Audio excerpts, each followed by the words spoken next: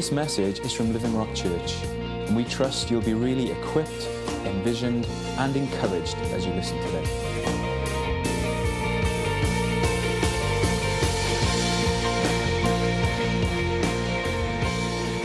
It's been fantastic to be on this journey through this shortest of the Gospels. Trust you've really enjoyed that. And in the month of May, two things have arrived. Number one, Church App. It's good.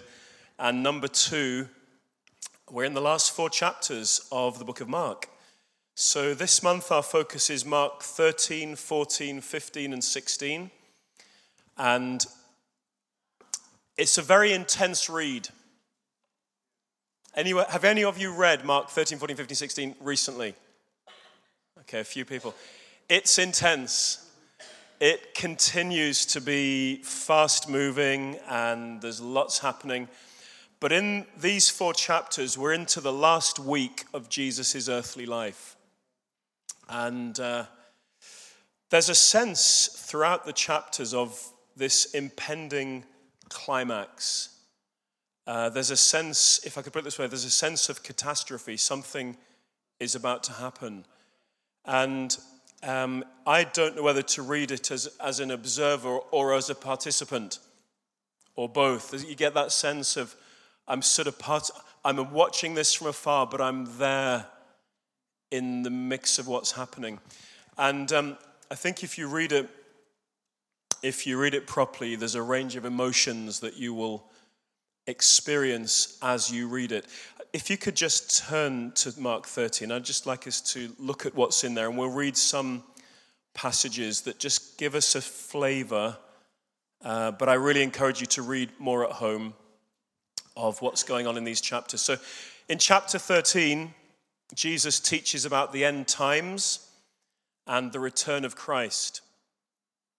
And I think that's probably on the Monday or the Tuesday of this final week. And then in chapter 14, you'll see that he's anointed by, John's gospel tells us it's Mary, the sister of Martha. One of 2 occasions that Jesus is anointed, but this is an anointing which he says is towards his burial. That's on Tuesday. Then on Thursday, as we get into the second half of chapter 14, you'll see there's the preparations for the Passover. There's then verse 17 of chapter 14 is the betrayal by Judas, or the prediction of that betrayal. And then verse 22, the last time Jesus eats the Passover with his disciples, what we call the Last Supper, when he institutes the Lord's Supper. And then he goes into the Garden of Gethsemane and prays, and the disciples don't last the pace with him. And then Judas arrives, verse 43, and betrays him with a kiss. And then Jesus is taken before the Sanhedrin, where he's the trial and the accusations begin. And Peter denies his Lord 3 times before the cock crows twice, something also Jesus predicted. That's the end of chapter 14. And then chapter 15, he's taken to face Pilate. This is the morning of the Friday. And Pilate hands him over to be crucified. And he's mocked by the soldiers. He's crucified. And in verses 33 of chapter 15, you'll see he breathes his last. And then is buried by a man named Joseph. We'll come back to him in a moment. Then chapter 16 is Sunday morning. Praise God. And Jesus is risen and appears to some of the disciples and also gives them a great commission before ascending to heaven. So it's an amazing read. And I do encourage you to go through it, read them all in one sitting. Let's just read a few verses together. And then I want to highlight just a small number of things. So we go back to chapter 13, verse 1. As he was I'm reading from the Holman Christian Standard Bible. As he was going out of the temple complex, one of his disciples said to him, "Teacher, look, what massive stones, what impressive buildings." And Jesus said to him, "Do you see these great buildings? Not one stone will be left here on another that will not be thrown down." And while he was sitting on the Mount of Olives across from the temple complex, Peter, James, and John and Andrew asked him privately, "Tell us, when will these things happen? And what will be the sign when all these things are about to take place?" And Jesus began by telling them, "Watch out that no one deceives you. Many will come in my name, saying, 'I am he,' and they will deceive many. And when you hear of wars and rumors of wars, don't be alarmed. These things must take place, but the end is not yet. For nation will rise up against nation, and kingdom against kingdom, and there will be earthquakes in various places and famines. These are the beginnings of birth pains." Then he describes a few more things that will happen. Describes something called the abomination that causes desolation, and a time of great tribulation and trial. Have a look at verse 21. He says, "If anyone tells you, 'Look, here's the Messiah, look there,' do not believe it. For false messiahs and false prophets will rise up and will perform signs and wonders to lead you astray, if possible, the elect. And you must watch. I've told you everything in advance." And then, after that tribulation, in those days, the sun will be darkened and the moon will not shed its light. The stars will be falling from the sky and the celestial powers will be shaken. And then they will see the Son of Man coming in clouds with great power and glory. And he will send out the angels and gather his elect from the four winds, from the ends of the earth to the ends of the sky. Verse 32, he says, "Now concerning that day or hour, no one knows, neither the angels in heaven nor the Son, except for the Father. Watch, be alert." And he says a few more things. Then chapter 14. "After 2 days it was the Passover and the festival of unleavened bread, and the chief priests and the scribes were looking for a treacherous way to arrest and kill him. 'Not during the festival,' they said, 'or there may be rioting among the people.' While he was in Bethany at the house of Simon, who had a serious skin disease, as he was reclining at the table, a woman came with an alabaster jar of pure and expensive fragrant oil of nard, and she broke the jar and poured it on his head. But some were expressing indignation to one another. 'Why has this fragrant oil been wasted? For this oil might have been sold for more than 300 denarii and given to the poor.' And they began to scold her. And then Jesus said, 'Leave her alone. Why are you bothering her? She's done a noble thing for me. You always have the poor with you, and you can do good for them whenever you want, but you do not always have me. As she has done what she could. She has anointed my body in advance for burial. And I assure you, wherever the gospel is proclaimed in the whole world, what this woman has done will also be told in memory of her.'" And then we'll jump to verse 17. "When evening came, he arrived with the 12. And while they were reclining and eating, Jesus said, 'I assure you, one of you will betray me, one who's eating with me.' And they began to be distressed and to say to him one by one, 'Surely not I.' And he said to them, 'It is one of the 12, the one who's dipping bread with me in the bowl. For the Son of Man will go just as it's written about him. But woe to that man by whom the Son of Man is betrayed. It would have been better for that man if he'd not been born.'" Then there's the description of the supper. I'll take you to verse 37. "And then he came and found them sleeping. 'Simon, are you sleeping?' he asked Peter. 'Couldn't you stay awake 1 hour? Stay awake and pray so that you won't enter into temptation. The spirit is willing, but the flesh is weak.' Verse 43, "While he was still speaking, Judas, one of the 12, suddenly arrived, and with him was a mob with swords and clubs from the chief priests, the scribes, and the elders. His betrayer had given them a signal. 'The one I kiss,' he said, 'he's the one. Arrest him and take him away under guard.' So when he came, he went right up to him and said, "Rabbi," and kissed him. And then they took hold of him and arrested him. And one of those who stood by drew his sword and struck the high priest's slave and cut off his ear. I think in another gospel he gets healed. Praise God. 51. 51. A certain young man, having a linen cloth wrapped around his naked body, and generally assumed to be Mark, the author of the gospel. A certain young man, having a linen cloth wrapped around his naked body, was following him. And they caught hold of him, but he left the linen cloth behind and ran away naked. And then verse 61, Jesus kept silent and did not answer anything. And again the high priest questioned him, "Are you the Messiah, the Son of the Blessed One?" "I am," said Jesus. "And all of you will see the Son of Man seated at the right hand of the power and coming with the clouds of heaven." And then the high priest tore his robes and he said, "Why do we still need witnesses? You've heard the blasphemy. What is your decision?" And they all condemned him to be deserving of death. Verse 70. Then again he denied it. And after a little while, those standing there said to Peter again, "You certainly are one of them, since you're also a Galilean." Then he started to curse and to swear with an oath, "I don't know this man you're talking about." And immediately a rooster crowed a second time. And Peter remembered when Jesus had spoken the word to him, "Before the rooster crows twice, you will deny me 3 times. And then he thought about it. He began to weep. Chapter 15, verse 1. As soon as it was morning, the chief priests had a meeting with the elders, scribes, and the whole Sanhedrin.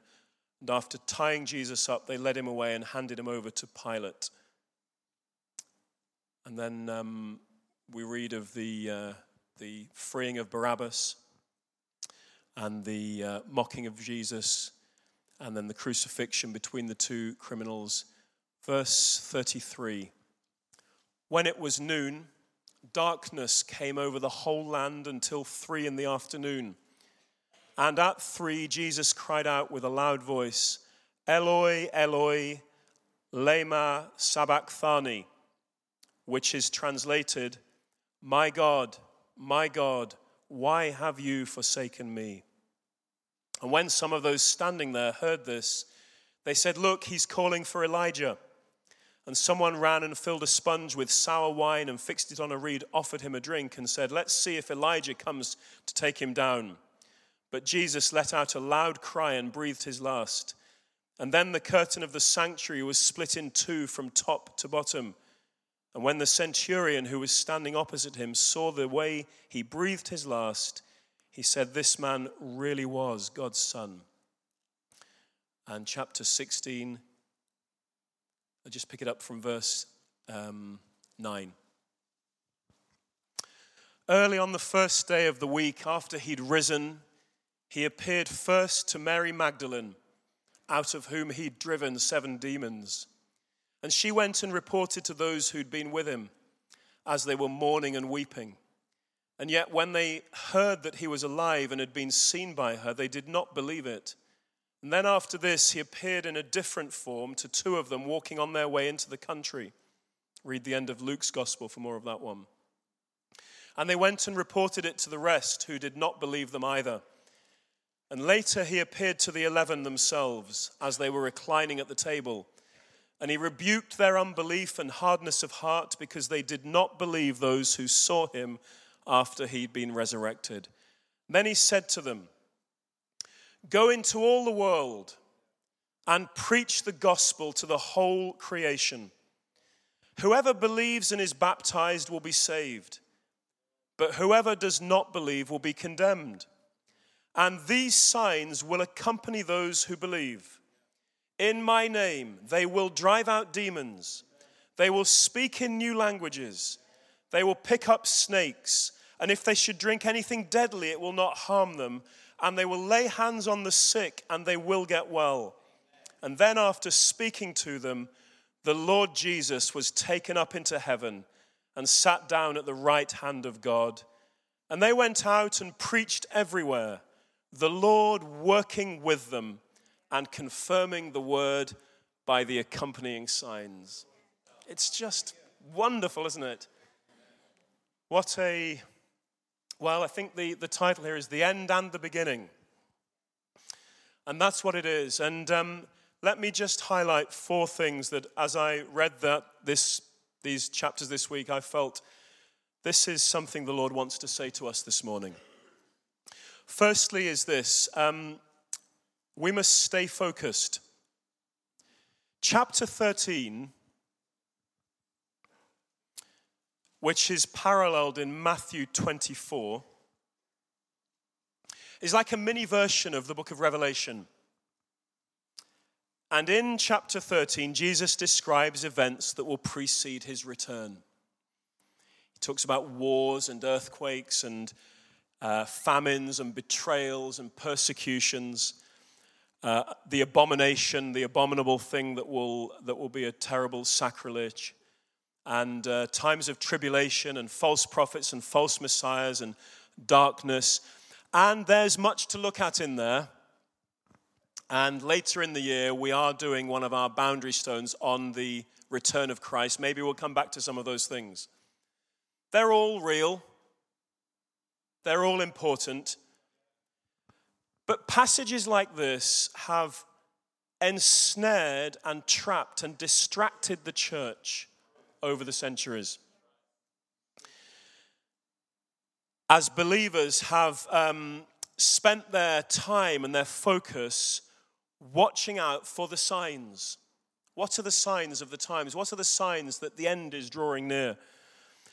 Whereas the whole emphasis of the passage, as I read it, is that Jesus is not intending them to get distracted by speculation and idle thoughts about what might or might not be happening in the world. Look at the emphasis he brings.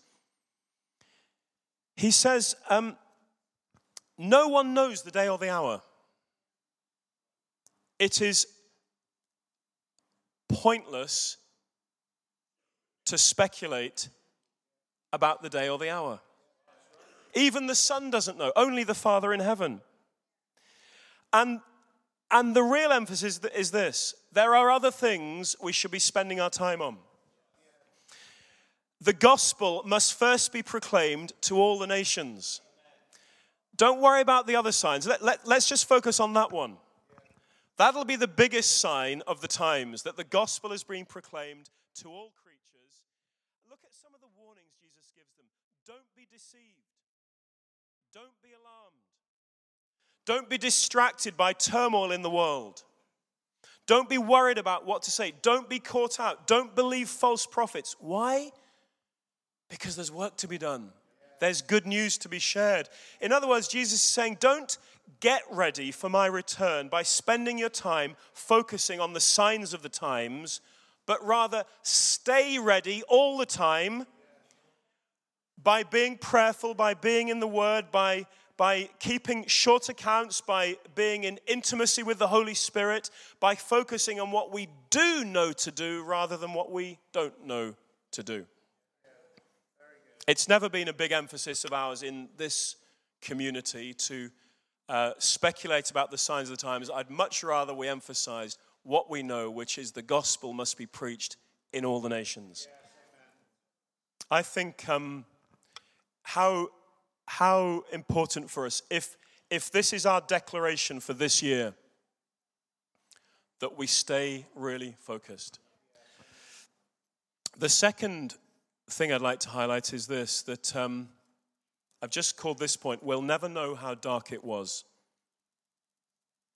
We'll never know how dark it was. There's a little verse in chapter 15. In the heart of the crucifixion story, verse 33, which we could easily overlook. It says, when it was about noon, Jesus was nailed to the cross at 9 a.m.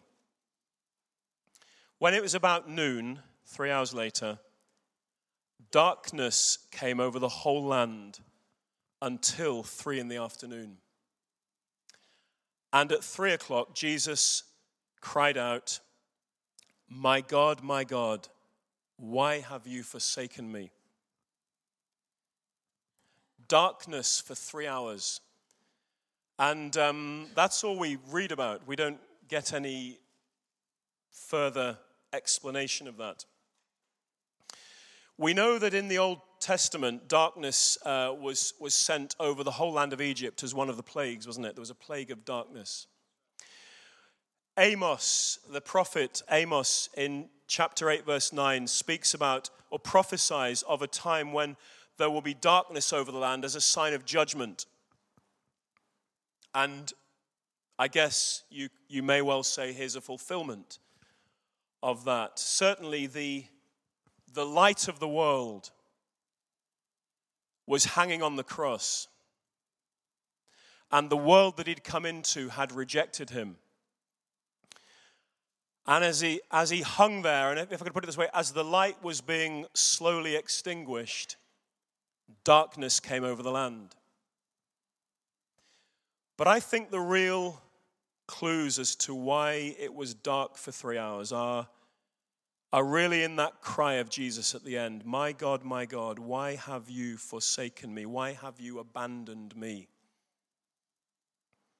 If you think about what was happening in the invisible realm as Jesus hung on the cross, maybe we'll understand something of the darkness that came over the land. I'd like you to turn back with me to Isaiah 53.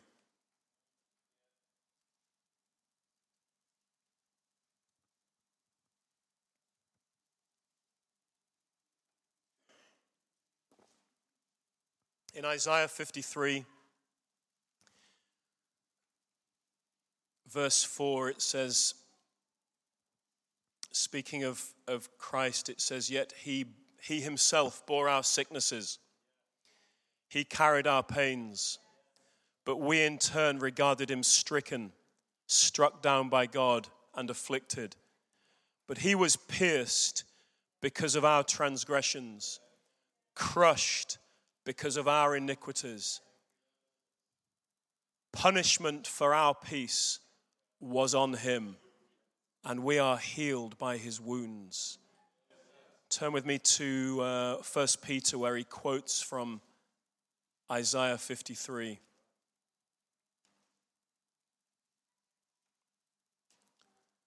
Peter chapter 2.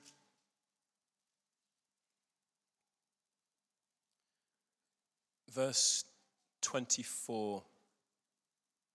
He himself bore our sins in his body on the tree, on the cross, so that having died to sins, we might live for righteousness. By his wounding, you have been healed. He bore our sicknesses. He carried our pains. He was afflicted. He was pierced. He was crushed because of our iniquities. Punishment was on him. He bore our sins in his body on the tree.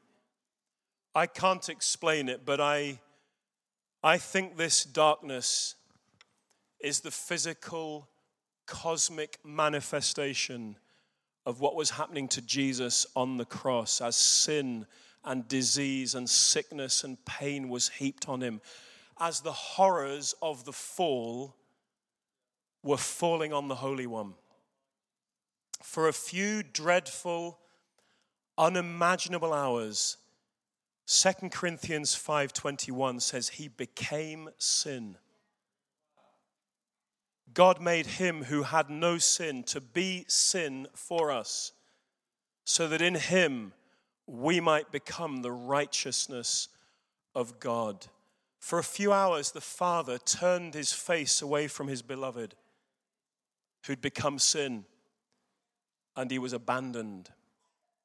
You know, we often focus on the physical horrors that Jesus went through. But there was something infinitely worse than that. I believe that's what Jesus was anticipating in the garden. That Jesus was separated from his Father. The darling of heaven was crucified. You know, we sing, I'll never know how much it cost to see my sin upon the cross. And Judas had betrayed him and Peter had denied him. But this is worse by far. That sense, maybe that reality that the Father had abandoned him in this moment. Peter says, the one who denied him, later writes this, he bore our sins in his body on the cross so that we might die to sins, and live for righteousness. By his wounds you have been healed. I really want to have a fresh appreciation, don't you, of what Jesus did for me and did for you and did for us and did for our families and did for our friends and did for our neighbors. Because the third thing I feel to highlight this morning is that we have a great commission. We have a great commission. And those verses at the end, let's just read them again. Later, chapter 16. Later he appeared to the 11 themselves as they were reclining at the table. He rebuked that. This seems a little harsh, doesn't it? But there you go. He rebuked their unbelief and their hardness of heart because they didn't believe those who saw him after he'd been resurrected. Then he said to them, go into all the world and preach the gospel to the whole creation. Whoever believes and is baptized will be saved, but whoever does not believe will be condemned. And these signs will accompany those who believe. In my name, they will drive out demons. They will speak in tongues. They will pick up snakes. If they should drink anything deadly, it won't harm them. And they will lay hands on the sick and they will get well. We'll come to the last couple of verses in just a moment. But here's the thing, folks. Despite the intensity of the situation, despite the pressing threats, despite the impending sense of calamity and of what's about to happen, the good news is never far away. In that description of the end times, he says the good news must first be proclaimed to all the nations. When Mary has anointed him for burial and washed and broken the perfume over him, it says this, what she's done, this will be told wherever the good news is preached in all creation. And then at the end, right at the end, we have this commission, go into all the world and preach the gospel to all creation. And for me, I don't know whether it's the same for you, there's a sense that it's all been leading to this. The whole of Mark, our journey through these 4 or 5 months of the year has all been leading to this point. His miracle working life, his teaching, the Last Supper, the terrible travail in the garden, the horrors of the crucifixion, the abandonment by the Father, the 3 hours of darkness, the resurrection. It's all for a gospel we can preach. And you know what? It's not just a great commission. It's huge. It's enormous. It is, in common parlance, it is epic. The epic commission. The whole of the book's been leading to this, a triumphant, resurrected, death-defying, disease-destroying Jesus sending out his church to reach the multitudes that one man alone could not reach.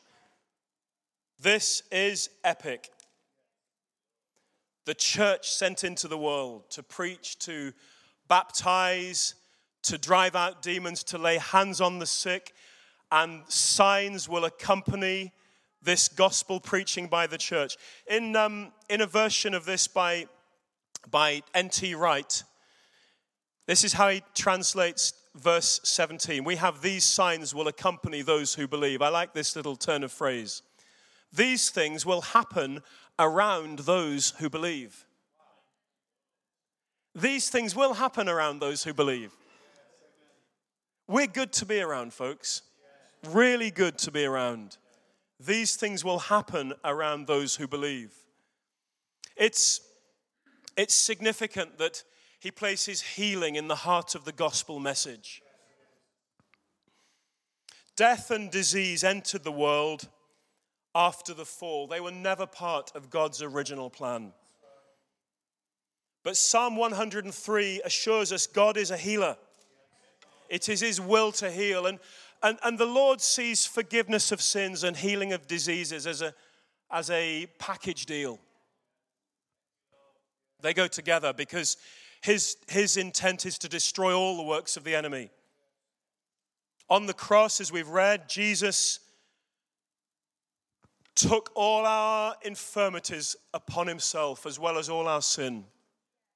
1 Peter 2:24. Jesus preached a gospel of the kingdom. Wherever he went, he healed all those who were sick, all those who had diseases. Now we live in this overlap of the ages, in which the age that we're in, the present age, is fast fading away, and the age to come is invading this present age. We're tasting the powers of the age to come. We may not yet see everything under our feet and under his feet, but everything truly is positionally under his feet. Read the beginning of Hebrews, under our feet. This is an overlap of the ages in which the kingdom has both come and is coming. In which the age to come is invading and yet will be fully manifest amongst us. This is a great time to be alive.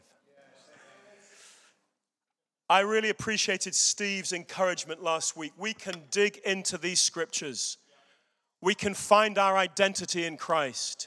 We need not be anxious about anything because who we are is fully described for us in here. Faith comes by hearing the word. We must not be passive. I agree, we must not wait to be invited, to have hands laid on us.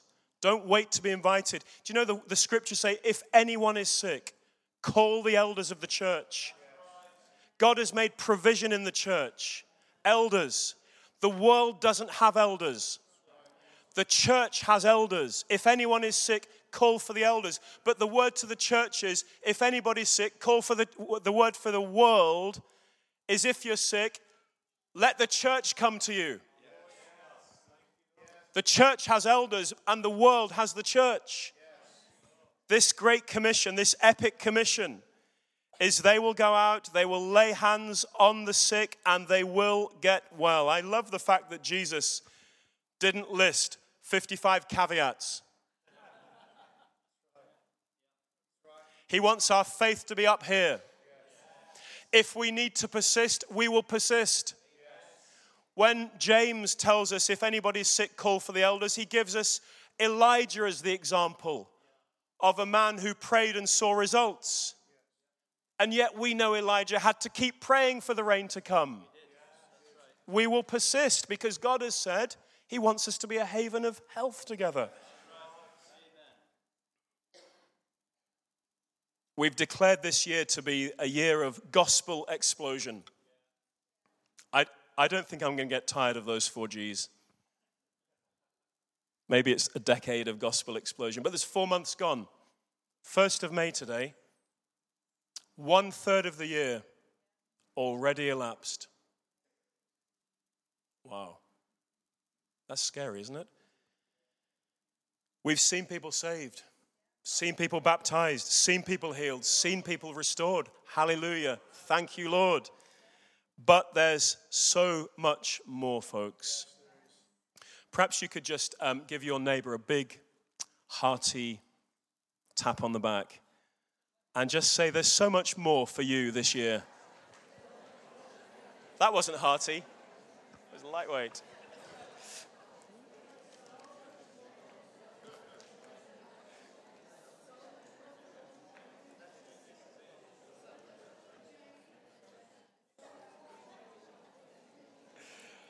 I've got one more point still, so don't get too relaxed. The other thing I appreciated as I read these chapters, I love the way that Jesus keeps their focus away from things they can't predict. Gives them enough information to give them some tram lines, but just says, just keep going. I don't love the way, but I appreciate afresh why it was so dark for 3 hours. I love the fact we've got an epic commission. The other thing I appreciated reading these chapters was the number of people that get named in the story. Interesting, right at the beginning there, when they're on the Mount of Olives and Jesus is about to describe signs of the times, signs of the end times, it says Peter, James, and John. Now, we're familiar with those three, aren't we? Those three always got the best gigs, the most intimate moments. But now it's Peter, James, and John, and Andrew. Oh, okay, Andrew. Andrew's there.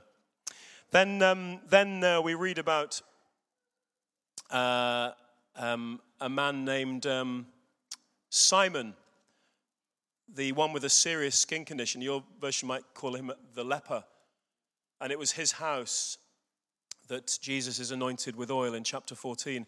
And then, of course, this lady, Mary, who anoints him with oil. And then that little reference probably to John Mark himself, the author who what a great way to put yourself in the gospel. He ran away naked.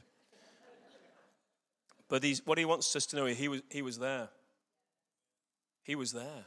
He's part of the story. And then we didn't read this, but verse 21 of chapter 15. Imagine being this man in the story. They forced a man coming in from the country who was passing by to carry Jesus' cross. He was Simon, a Cyrenian, the father of Alexander and Rufus. Even his sons get named because that man becomes part of the story, Simon of Cyrene. And then there's another man, Joseph of Arimathea. And again, we didn't read this, but let's just go back to the end of chapter 15. When it was already evening, because it was verse 42. When it was already evening, because it was preparation day, that is the day before the Sabbath, Joseph of Arimathea, a prominent member of the Sanhedrin, who was himself looking forward to the kingdom of God, came and boldly went in to Pilate and asked for Jesus' body. And Pilate was surprised that he was already dead, and summoning the centurion, he asked him whether he had already died. When he found out by the way, they didn't take his life. He gave himself up. He decided when he'd die. And he decided to die at 3 p.m. After when he found out from the centurion, he gave the corpse to Joseph, and after he bought some fine linen, he took him down and wrapped him in the linen, and then he placed him in a tomb cut out of the rock, and he rolled a stone against the entrance to the tomb. Now, Mary Magdalene and Mary, the mother of Joseph, were watching where he was placed. There's Joseph of Arimathea. What a part in the story. He carried the cross. There's when Deborah had a significant birthday, I can't remember if it was a 21st or a 30th, but we went to Florence for a weekend. It was absolutely fantastic. And one of the most moving things we saw there was a statue by Michelangelo. And it's a statue in which he has carved himself as the one who took Christ's body off the cross. I don't remember the name of it. Some of you might have seen it. But it's the most moving thing to read the description of Michelangelo putting himself in this story of Christ's last days. Incredible. And there's Joseph of Arimathea doing this here. And then you get the ladies, Mary Magdalene, Mary, the mother of James and Joses, and Salome, and Mary Magdalene again. The one out of, isn't that an amazing description? The first to see him was Mary Magdalene, the one out of whom he'd driven 7 demons. But you know, the story is incomplete without any of them. They're all in the story. They each played a key part. That version by N.T. Wright in chapter 14, where it describes Mary anointing him with oil, it says this, verse 8 in this version, it says, she's done what she could. N.T. Wright says, she's played her part. And he says, the story of what she's done will be told. I love the fact that in these chapters, we don't have nameless, faceless extras. We have men and women who are part of the story. And I just want to finish by saying that's what our church should be like. Men and women, all named, all part of the story. All part of the gospel. Every one of us, part of the good news. Annie and I met this week with a lady from the local council. And she came to meet us, and we'd not met before, but she'd been on our website. So she recognized a few of the people, and she said her opening comment to us was, it's really good to be here, she said. And there was quite a few things going on in the building at the time. She said, I love your website. She said, what I love about it is everybody looks happy. And then she said, and coming here, everybody is happy. They still look, I think she thought we might have bought some stock photos, you know, or photoshopped smiles on people. But I got thinking about what we represent together. All of us part of the story. I got to think about all the ways we all serve, we're all involved, where there's so much going on. If you did a list of all our volunteers, it would be the entire church directory, which you can get on Church App, by the way.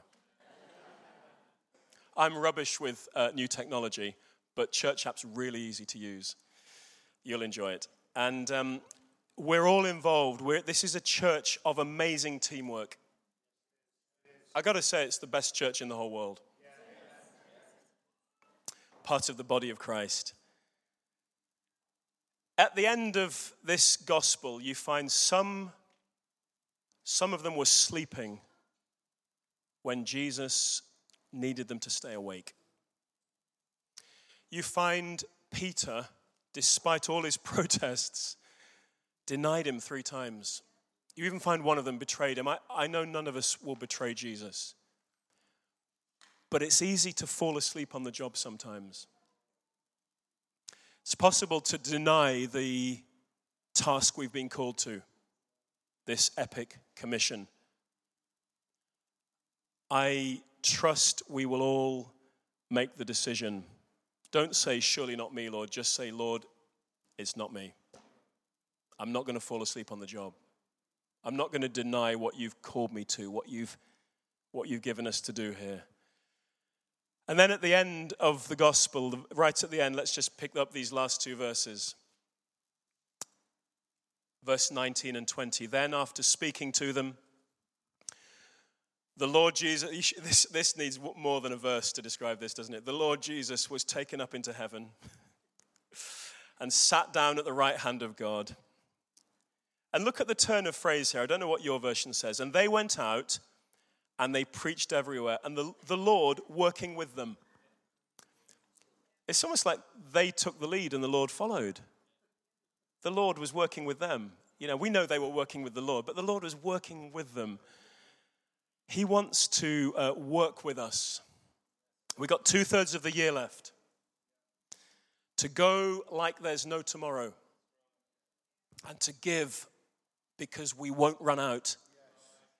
And to gather like this, knowing we all make a difference, and to grow like never before. So Mark ends the earthly life of Jesus, but begins phase 2 of the mission. His physical body that he had while he was on earth went back to heaven, but he still has a body on earth. He's still continuing all that he began to do. And Lord, I want to thank you this morning for including us in this epic story, this amazing gospel, this good news. I want to thank you that first it has found us. To thank you for all you went through to enable me to live in righteousness. Thank you, you became sin to take my sin away. You became, you took all our sickness and all our disease that we could live in health. Thank you that you've commissioned us to share this good news with everybody we meet, all creation, every nation. And Lord, I pray that this morning there will be fresh revelation, fresh inspiration, fresh compelling to go into all the world. We want to bless our neighbors, love our neighbors, love them enough to share our good news with them, not to shrink back. I pray, Lord, there'll be a great anointing upon us as we preach. We thank you, you work with us. Signs follow. We pray an outbreak of healing through our hands, Lord. We pray an epidemic of salvation. Let good news be rampant in our region, Lord, we pray. In the name of Jesus, our wonderful Savior. Amen.